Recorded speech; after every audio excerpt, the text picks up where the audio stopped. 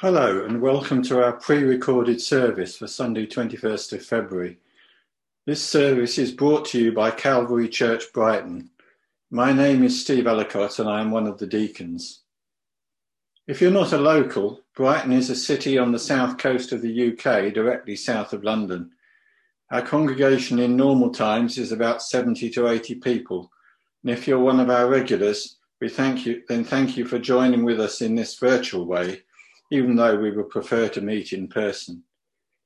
If you're not part of our regular congregation, then a particular welcome.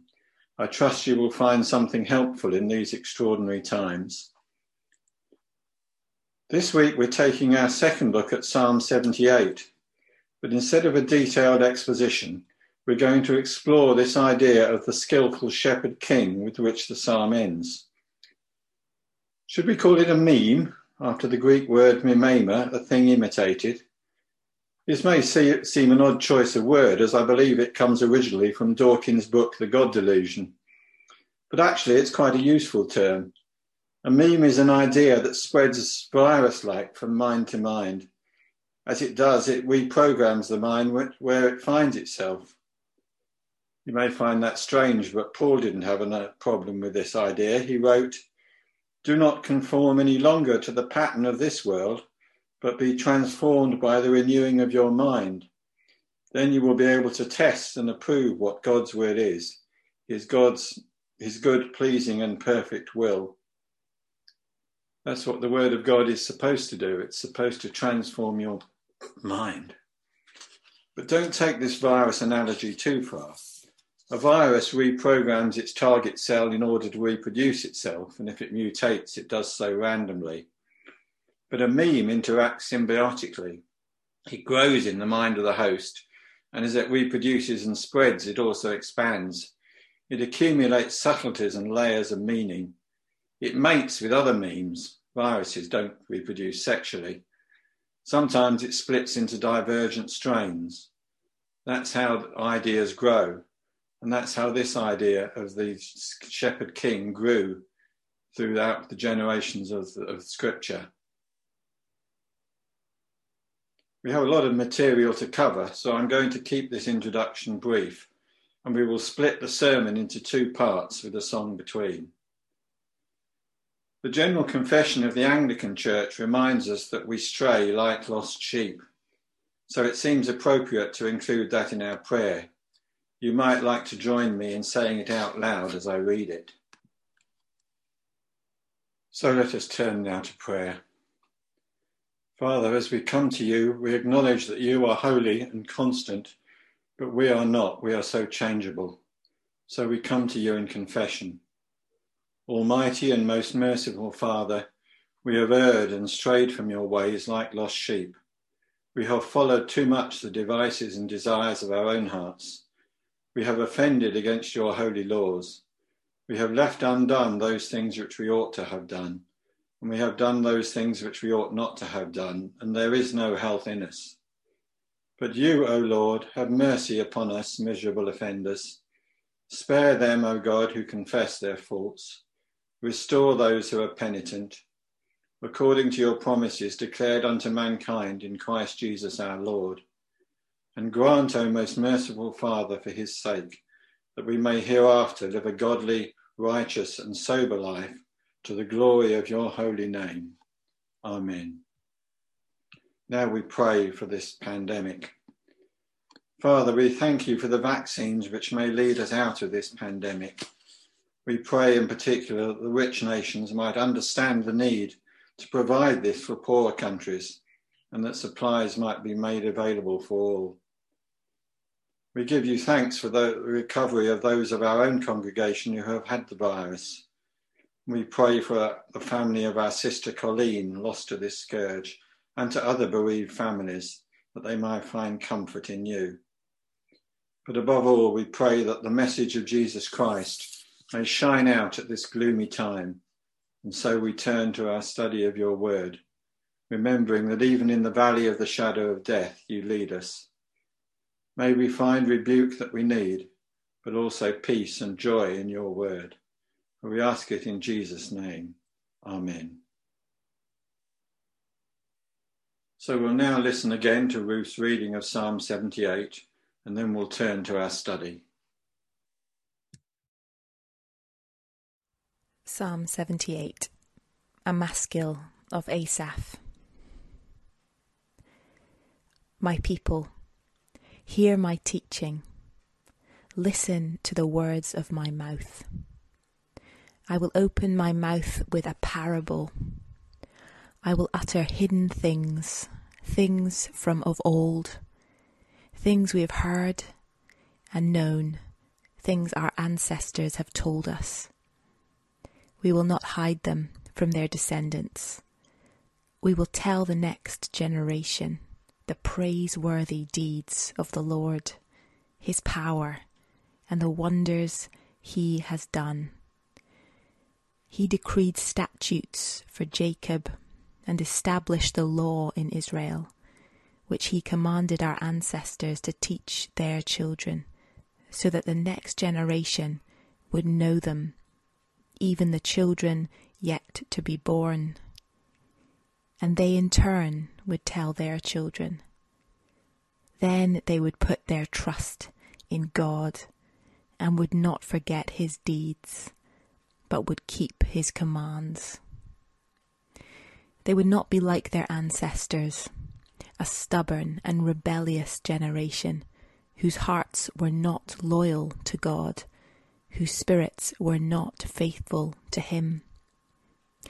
The men of Ephraim, though armed with bows, turned back on the day of battle. They did not keep God's covenant and refused to live by his law. They forgot what he had done, the wonders he had shown them. He did miracles in the sight of their ancestors, in the land of Egypt, in the region of Zoan. He divided the sea and led them through. He made the water stand up like a wall. He guided them with the cloud by day and with the light from the fire all night. He split the rocks in the wilderness and gave them water as abundant as the seas. He brought streams out of a rocky crag and made water flow down like rivers. But they continued to sin against him, rebelling in the wilderness against the Most High. They willfully put God to the test by demanding the food they craved. They spoke against God.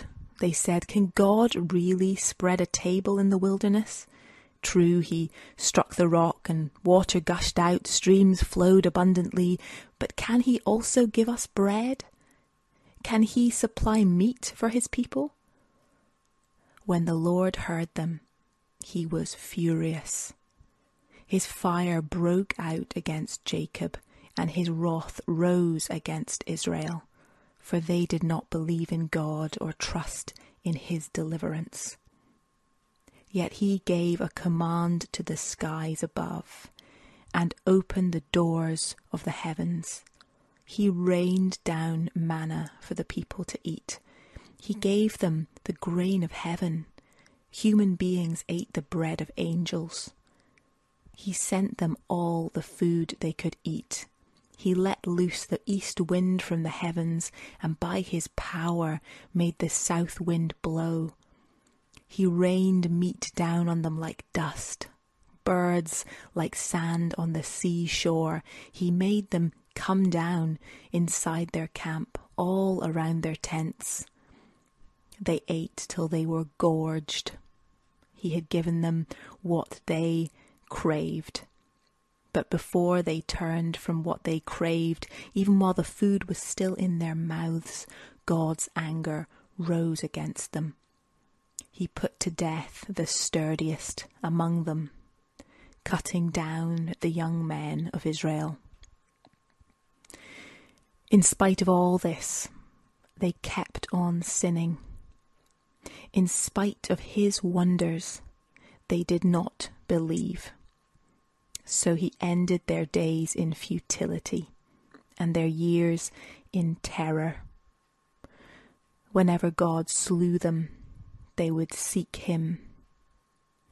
They eagerly turned to him again. They remembered that God was their rock, the Most High God. God Most High was their Redeemer. But then they would flatter him with their mouths, lying to him with their tongues. Their hearts were not loyal to him. They were not faithful to his covenant. Yet he was merciful. He forgave their iniquities and did not destroy them. Time after time he restrained his anger and did not stir up his full wrath. He remembered that they were but flesh, a passing breeze that does not return. How often they rebelled against him in the wilderness and grieved him in the wasteland. Again and again they put God to the test. They vexed the Holy One of Israel. They did not remember his power, the day he redeemed them from the oppressor, the day he displayed his signs in Egypt, his wonders in the region of Zoan. He turned their river into blood. They could not drink from their streams. He sent swarms of flies that devoured them, and frogs that devastated them. He gave their crops to the grasshopper, their produce to the locust. He destroyed their vines with hail, and their sycamore figs with sleet. He gave over their cattle to the hail, their livestock to bolts of lightning. He unleashed against them his hot anger, his wrath, indignation, and hostility, a band of destroying angels. He prepared a path for his anger. He did not spare them from death, but gave them over to the plague. He struck down all the firstborn of Egypt, the first fruits of manhood in the tents of Ham. But he brought his people out like a flock. He led them like sheep through the wilderness. He guided them safely, so they were unafraid. But the sea engulfed their enemies, and so he brought them to the border of his holy land, to the hill country his right hand had taken. He drove out nations before them and allotted their lands to them as an inheritance. He settled the tribes of Israel in their homes. But they put God to the test and rebelled against the Most High. They did not keep his statutes. Like their ancestors, they were disloyal and faithless, as unreliable as a faulty bow. They angered him with their high places. They aroused his jealousy with their idols. When God heard them, he was furious. He rejected Israel completely. He abandoned the tabernacle of Shiloh, the tent he had set up among humans. He sent the ark of his might into captivity, his splendour into the hands of the enemy. He gave his people over to the sword. He was furious with his inheritance. Fire consumed their young men, and their young women had no wedding songs. Their priests were put to the sword, and their widows could not weep. Then the Lord awoke as from sleep, as a warrior wakes from the stupor of wine. He beat back his enemies. He put them to everlasting shame. Then he rejected the tents of Joseph, but did not choose the tribe of Ephraim, but he chose the tribe of Judah, Mount Zion, which he loved. He built his sanctuary like the heights, like the earth that he established forever. He chose David his servant, and took him from the sheepfolds. From tending the sheep, he brought him to be the shepherd of his people Jacob, of Israel his inheritance. And David shepherded them with integrity of heart. With skilful hands he led them. This is the word of the Lord. The words of the wise are like goads, their collected sayings like firmly embedded nails given by one shepherd. That's the advice of Ecclesiastes chapter 12, verse 11. We turn now to some of the words of the wise. Continuing our study of Psalm 78, we're going to focus this week on verses 65 to 73, and in particular on verses 70 to 72. We read, "He chose David his servant and took him from the sheep pens. From tending the sheep he brought him to be the shepherd of his people Jacob, of Israel his inheritance. And David shepherded them with integrity of heart. With skillful hands he led them." David is presented to us here as the skillful shepherd king. Our task today is to unpack that idea as it is developed in the scripture.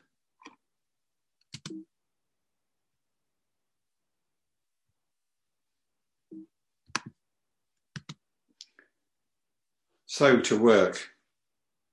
We'll trace the development of the idea through the Old Testament, identify the skill set of the skillful shepherd, and then show how the ideas are brought out and brought to convergence in the New Testament doctrine of the Good Shepherd. We noted last week that David did not quite live up to his billing in verse 72. The fullest expression of the Good Shepherd meme is not David himself, as we shall see, but a second David. But let's start at the beginning, always a good place to start. There's a lot about sheep in Genesis.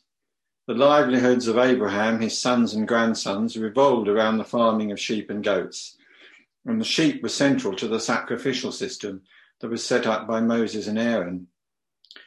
But the specific idea of the people as sheep needing a shepherd does not play a central role in the 5 books of Moses.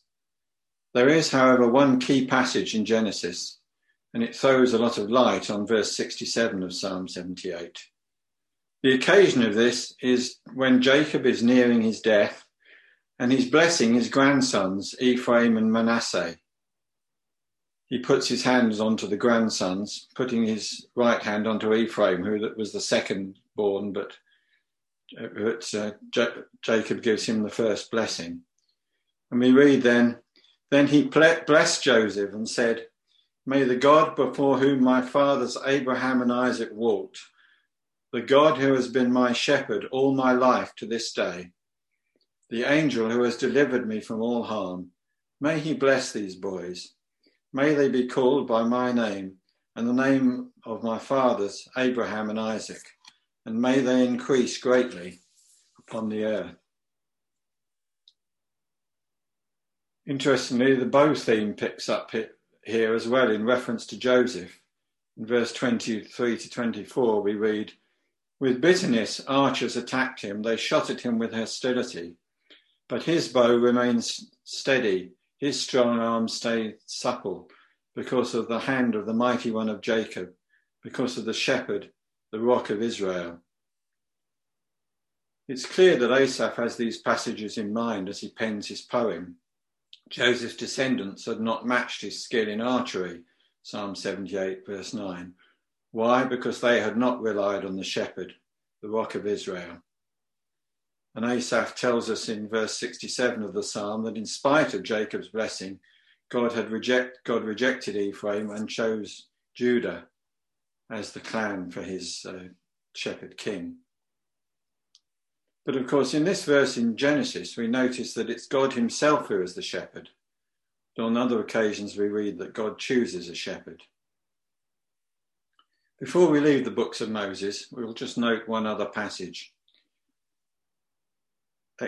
In Exodus 3, verses 1 and 2, we read of the call of Moses.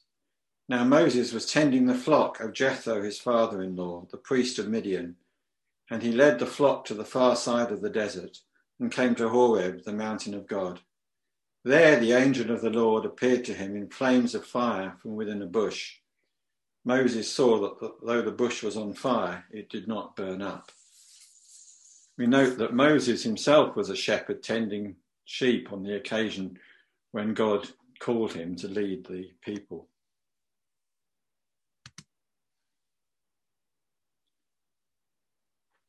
But this idea of God as shepherd, or Moses as shepherd, do not appear to be important themes in the books of Moses. The theme seems to become dormant in the time of Samuel, until the time of Samuel and David, when the idea of the shepherd king begins to gather traction. Why is this? Well, partly because David was a shepherd, 1 Samuel 16:11. When David is appointed king, how do the Israelites acknowledge him? 2 Samuel 5:2 says, "In the past, while Saul was king over us, you were the one who led Israel on their military campaigns. And so the Lord said to you, you shall shepherd my people Israel, and you shall become their ruler." Then immediately after that, we read, David captured the fortress of Zion, the city of David. These details are actually repeated in 1 Chronicles 11. Chronicles is a later retelling of Israel's history, and the shepherd meme is given more weight.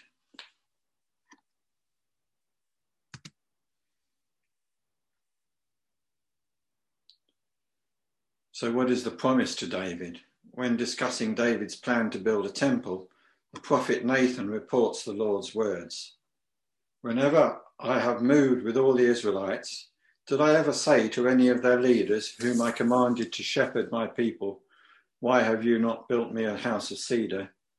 Now then, tell my servant David, this is what the Lord Almighty said.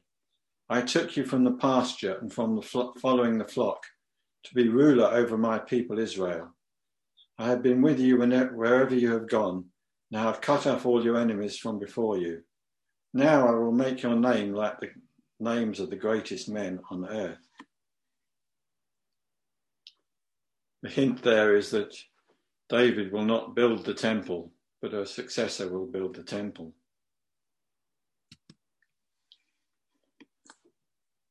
Even when David gets things wrong and steals Uriah's wife, the prophet Nathan comes to him with a sheep parable. In this respect, David's shepherding skills had failed him.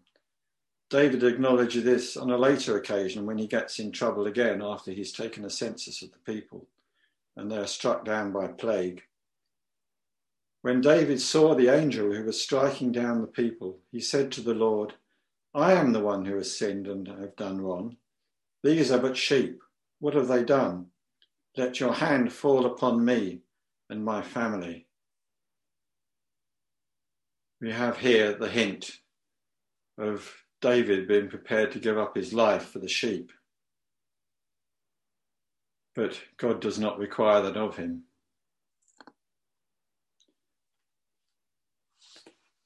But when the shepherds do not do their work properly, we find that the people become scattered. Much later, when Ahab and Jehoshaphat are contemplating an alliance, this idea has become common currency. So in 1 Kings 22:17, we read, "Then Micaiah answered, I saw all Israel scattered on the hills, like sheep without a shepherd. And the Lord said, these people have no master. Let each one go home in peace." This idea of the people of God being sheep who so often become lost and scattered is beginning to gather weight.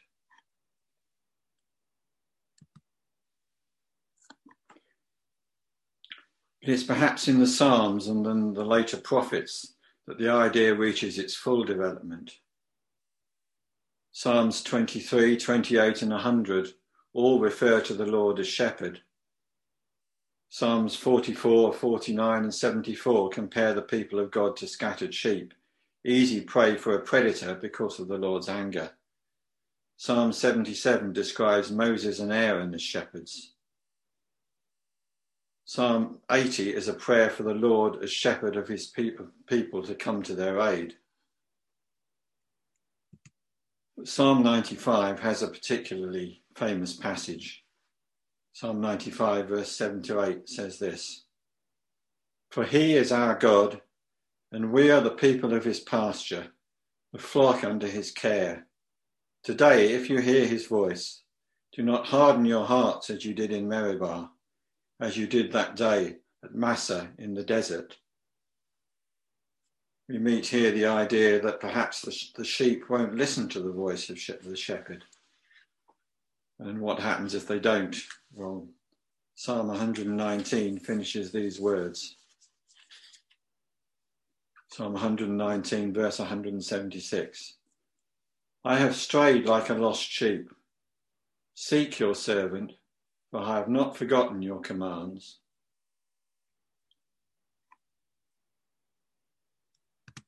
Then, of course, the prophets go to town on the whole idea. In Isaiah and Jeremiah and Ezekiel, the shepherd idea suffuses the whole. We only have time to select a few examples. So from Isaiah,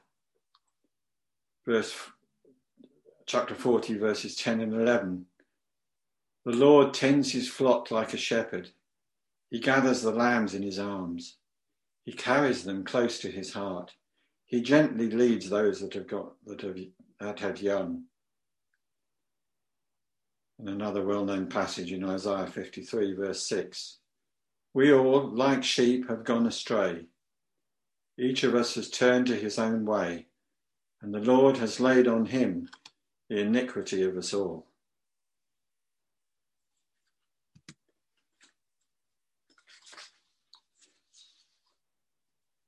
Jeremiah blames the leaders for the people's failure and promises a new David. "Woe to the shepherds who are destroying and scattering the sheep of my pasture, declares the Lord. Therefore, this is what the Lord, the God of Israel, says to the shepherds who tend my people. Because you have scattered my flock and driven them away and have not bestowed care on them, I will bestow punishment on you for the evil you've done, declares the Lord. I myself will gather the remnants of my flock out of all the countries where I have driven them, and will bring them back to their pasture, where they will be fruitful and increase in number. I will place shepherds over them who will tend them, and they will no longer be afraid or terrified, nor will any be missing, declares the Lord.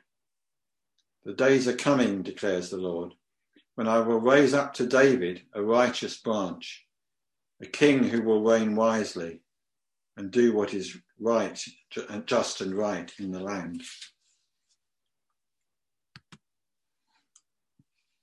Ezekiel writes quite extensively on the subject. Here's just an extract. Therefore, O shepherds, hear the word of the Lord. This is what the sovereign Lord says. I am against the shepherds and will hold them accountable for the flock. I will remove them from tending the flock so the shepherds can no longer feed themselves. I will rescue my flock from their mouths and will no longer be food for them. For this is what the sovereign Lord says. I myself will search for my sheep and look after them. As a shepherd looks after his scattered flock when he is with them, so will I look after my sheep.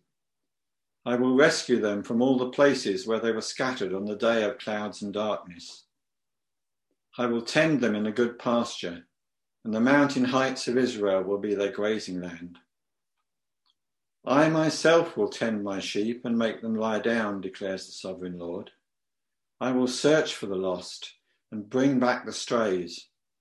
I will bind up the injured and strengthen the weak, but the sleek and the strong I will destroy.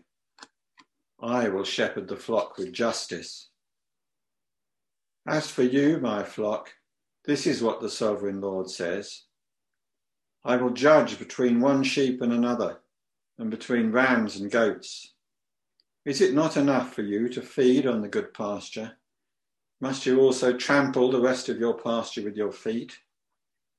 Is it not enough for you to drink clear water? Must you also muddy the rest with your feet? Must my flock feed on what you have trampled and drink what you have muddied with your feet? Therefore, this is what the sovereign Lord says to them. See, I myself will judge between the fat sheep and the lean sheep. Because you shove with flank and shoulder, butting all the weak sheep with your horns until you've driven them away, I will save my flock, and they will no longer be plundered. I will judge between one sheep and another. I will place over them one shepherd, my servant David, and he will tend them. He will tend them and be their shepherd. I, the Lord, will be their God, and my servant David will be prince among them. I, the Lord, have spoken.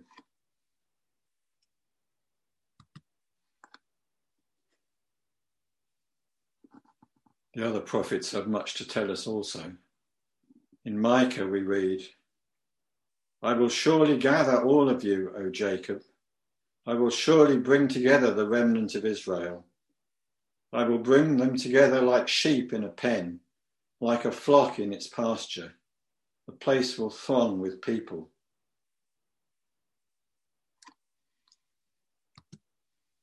And Zechariah has a lot to say on the subject. In chapter 11, he castigates the bad shepherds and warns the people they'll get the bad shepherd that they deserve. But he also says, the Lord their God will save them on that day as the flock of his people. They will sparkle in the land like jewels in a crown. Zechariah 9:16. And there is this intriguing passage in chapter 13, which you will recognise.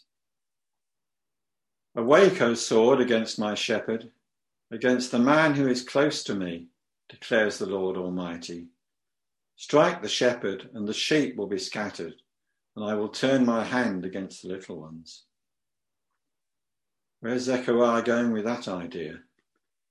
Well, it was a long time before the people found out.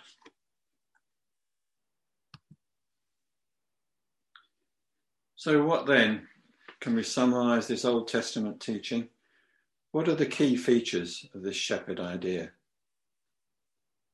First of all, the people are foolish as sheep, and without a shepherd, they're going to get into all kinds of trouble. This, of course, is the theme of most of Psalm 78, as we looked at last week.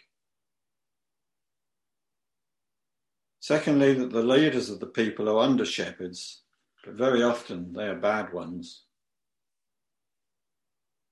Thirdly, that sometimes the Lord himself takes the role of shepherd, but also, and vitally, there is this promise of the branch of David, the shepherd king who truly leads the people with skill and judgment. So supposing you were advertising for the job of this skillful shepherd, what would be your bullet points in the job description? What is the vital skill set, the essential abilities of the shepherd? Well, we can perhaps list them. David makes the point of when he's applying for the job of facing Goliath.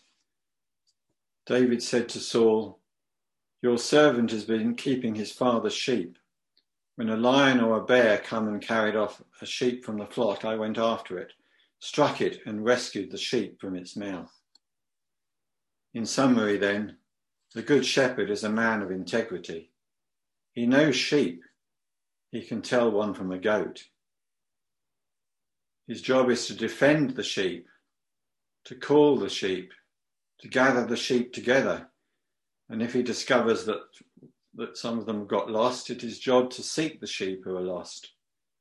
And when they're gathered, he feeds them and leads the sheep to safe pasture. David fulfilled that to some extent, as Psalm 78:72 tells us. But then after that, it all went wrong again. It seems that the hope of Asaph in verse 8 of the psalm, that they would not be like their forefathers, a stubborn and rebellious generation, whose hearts were not loyal to God, whose spirits were not faithful to him. It seems that this was a vain hope. And that, of course, is why the prophets called out for a new David. Now, of course, you know where I'm going with this. I'm going to tell you that the true skillful shepherd is not David, but Jesus. But after our song, we will go through the steps to see how and why Jesus fulfills this role.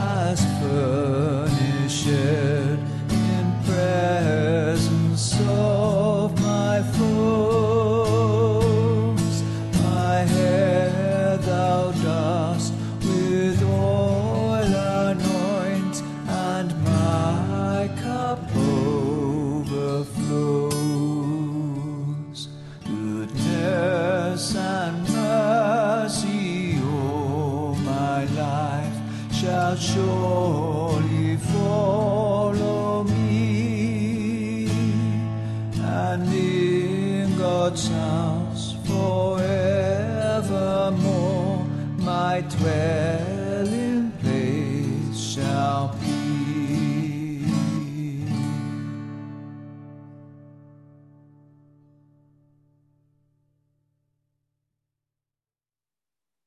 So then, let's pick up the trail now in the New Testament. Psalm 78 verse 65 has warned us to expect something unexpected. God acts when the sheep are threatened. And as Psalm 78 makes clear, the shepherd king must be in the tribe of Judah and the line of David. So we have the testimony of Matthew, opening the case by quoting that verse, Micah 5 verse 2. But you, Bethlehem, in the land of Judah, are by no means least among the rulers of Judah, for out of you will come a ruler who will be the shepherd of my people Israel. Later, Peter would identify the one who seeks the lost sheep. For you were like sheep going astray, but now you have returned to the shepherd and overseer of your souls. And Hebrew takes the identity of the shepherd as obvious, making it into a blessing. May the God of peace, who through the blood of the eternal covenant brought back from the dead our Lord Jesus, the great shepherd of the sheep, equip you with everything good. But it is Jesus' own actions and words that clinch the case. He is the one who loves the sheep and gathers them together. Matthew 9:36 says, when Jesus saw the crowds, he had compassion on them because they were harassed and helpless, like sheep without a shepherd. Such an echo of what we heard in the Old Testament. There's the famous parable of the lost sheep, of course. It is the job of the shepherd to find the sheep that are lost. Matthew 18:12-14. What do you think? If a man owns 100 sheep and one of them wanders away, will he not leave the 99 on the hills and go to look for the one that wandered off? And if he finds it, I tell you the truth, he is happier about that one sheep than about the 99 that did not wander off. In the same way, your Father in heaven is not willing that any of these little ones should be lost.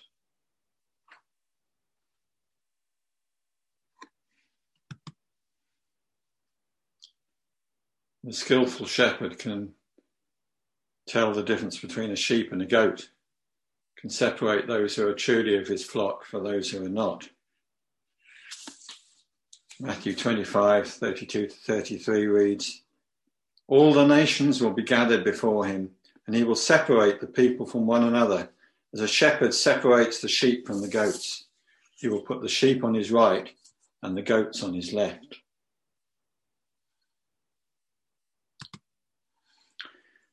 But then, of course, there's that remarkable passage in Zechariah 13 that we've already seen.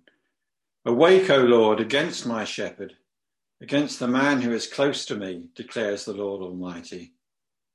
Strike the shepherd and the sheep will be scattered, and I will turn my hand against the little ones." That must have been very puzzling to Zechariah and his hearers at the time. Why would the Lord strike his own shepherd? Yet Jesus himself claims that prophecy when he is arrested and the disciples are scattered in Matthew 26, verse 31. It was the will of the Lord to strike the shepherd as he gives his life for the sheep.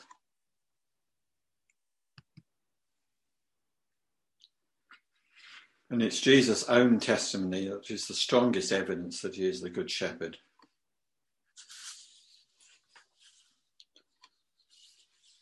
John chapter 10, verse 1 to 16,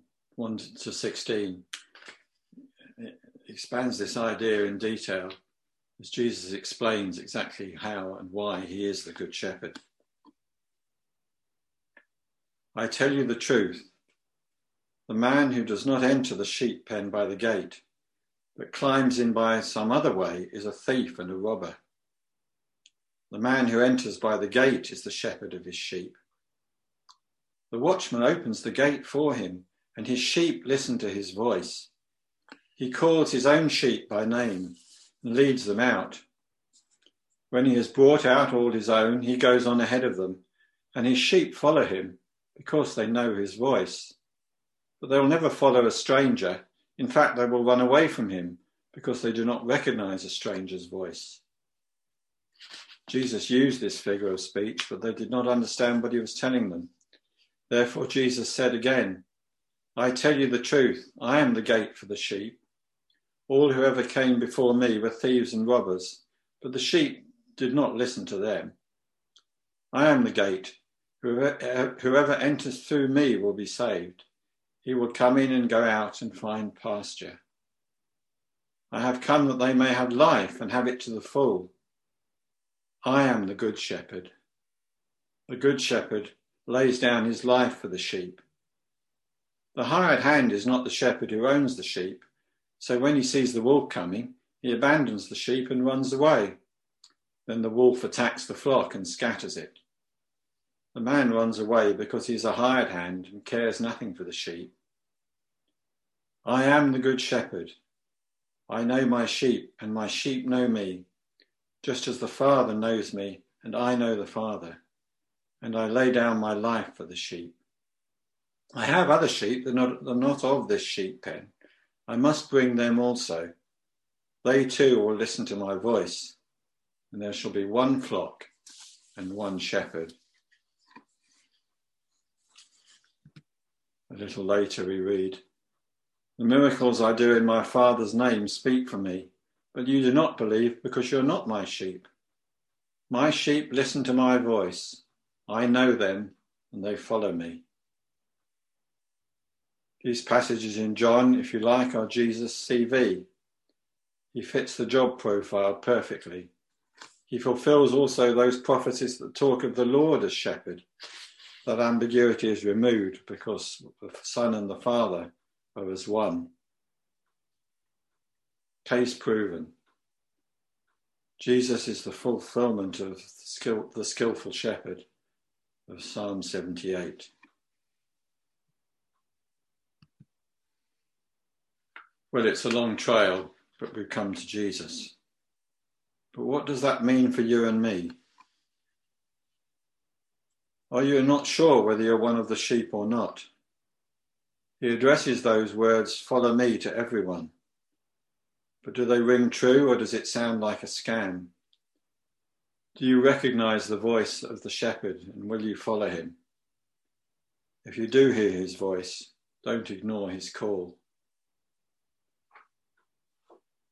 Did you follow him once, but you seem to have wandered off and got lost, as we were thinking a week or two back? Then the Good Shepherd is seeking you. Listen for him, he will come to your rescue, and there will be delight in heaven. But if you're a goat, if you're one who's never really listened, who's never really followed, who's never been a disciple, then take warning.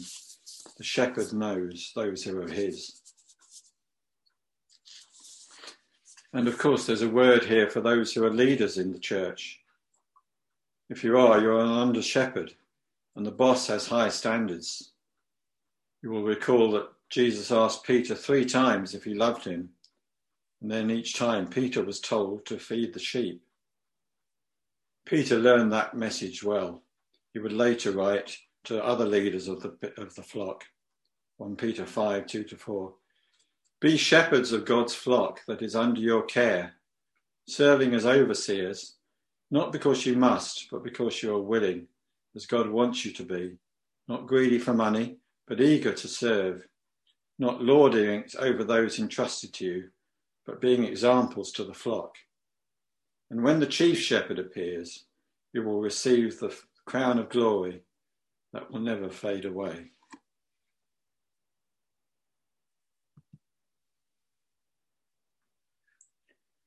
Asaph finishes his psalm with these words. David shepherded them with integrity of heart. With skillful hands he led them. The shepherd king is on the case. But unlike even David, this shepherd laid down his life for the sheep. The shepherd, it turns out, is also the sacrificial lamb of which Moses wrote so much. But even that is not the last word. In one of those mysteries in which the book of Revelation delights, the lamb that was slain is now on the throne.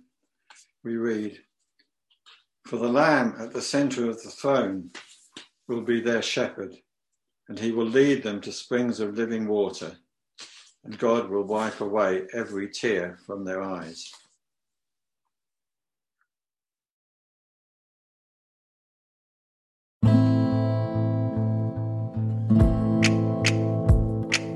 God gave them manna like rain, and from heaven provided their grain. Bread of the angels to eat, till they were replete. The wind he set free from the skies in the east, the south wind blew to replenish their feast, with wood till they needed no more, and quails like sand on the shore. Their camp was covered round among all their tents and across the ground. But God was moved to wrath, young men were cut down in their path. Spurning the gifts they received, they refused to repent and believe, ending their days full of fears, in weakness their years. While still under judgment they cried in their pain, God help us to their Redeemer again. And though all the prayers they said arose from hearts that were dead, the Lord forgave them all. In mercy he listened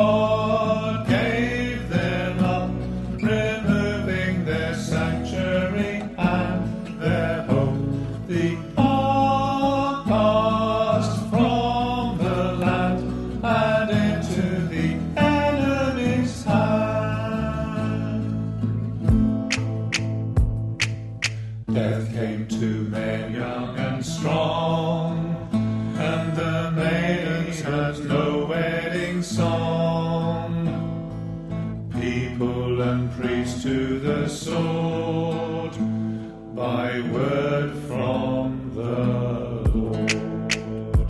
Until once again, as from sleep he awoke, he rose up, enemy power he broke, to Judah the tribe of his love, Mount Zion towering above, and David from the sheep to shepherd his people, to God and keep. For God's word will not break, his flock he will never forsake.